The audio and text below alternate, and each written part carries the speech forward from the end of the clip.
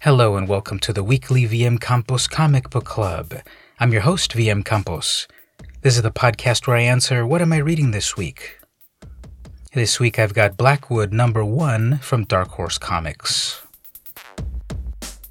The creative team is writer Evan Dorkin, artist Veronica Fish, layouts and letterer Andy Fish, standard cover artist Veronica Fish, and variant cover artist Becky Clunan. Now, I picked this book off the shelves completely on a lark. I didn't know anything about it, but two things caught my attention. One, the beautiful, weird cover, a gothic horror style cover, featuring some sort of school in the moonlight, bats hovering above, with a sort of crest around everything, featuring crows, decrepit trees, statues of angels, and a lone figure entering the stark fence of the school. So the cover, it's just a deep black with a blaring neon pink and yellow logo, Blackwood. That's one of the things that caught my eye. The other was the creative talent of Evan Dorkin. Now I know Evan Dorkin from Milk and Cheese and the Eltingville Club. He and Sarah Dyer have created a variety of weird, fun, alternative, hilarious, violent comics throughout the years. And it's kind of weird to see him without Dyer's name attached. As for Veronica and Andy Fish, I swear those names sound familiar, and perhaps if I looked them up before I started the podcast, I'd be a little bit more informed. But anyway, the story. This is a spoiler-free podcast. Let me just say it's weird, and I want to see what happens next. I'll just read the opening narration to set the scene. Russell, my friend, by all rights, I should be telling you this in person. I'm afraid that isn't possible given the circumstances. I am dying. As I speak to you, my nervous system is collapsing, the results of a psychic attack of some considerable force.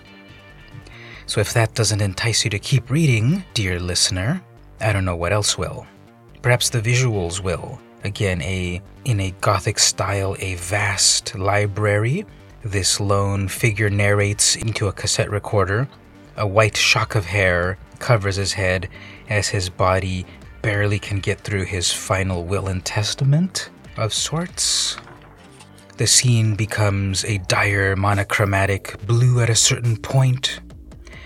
We get shifted to some other part of the location, which we learn what it is later, and I swear that the character suddenly talks to us, the reader of this comic book, almost breaking the fourth wall. A dire warning.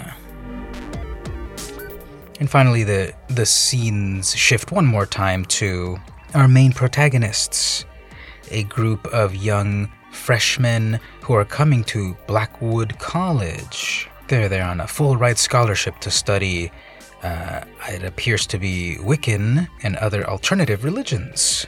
They're a bunch of misfits. Some are sarcastic, some are authentic. They've all got their own story that I'm sure we'll be exploring throughout the books. It's a 4-issue limited series, but they're all joined together coming to this sort of odd college out in the middle of nowhere where there happen to be 5 graveyards along the road just to the college. Everyone gets to know each other. That night, they meet the dean for a moment who reeks.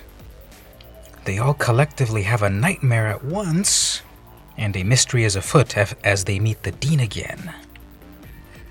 The final panel is a beautiful, horrifying, mesmerizing vertical panel where again the creeping darkness threatens to envelop everything. A final blorp, and to be continued. The back cover is even more haunting, even more terrifying than the front. Whereas the front gives you a sense of dread, the back gives you a sense of terror.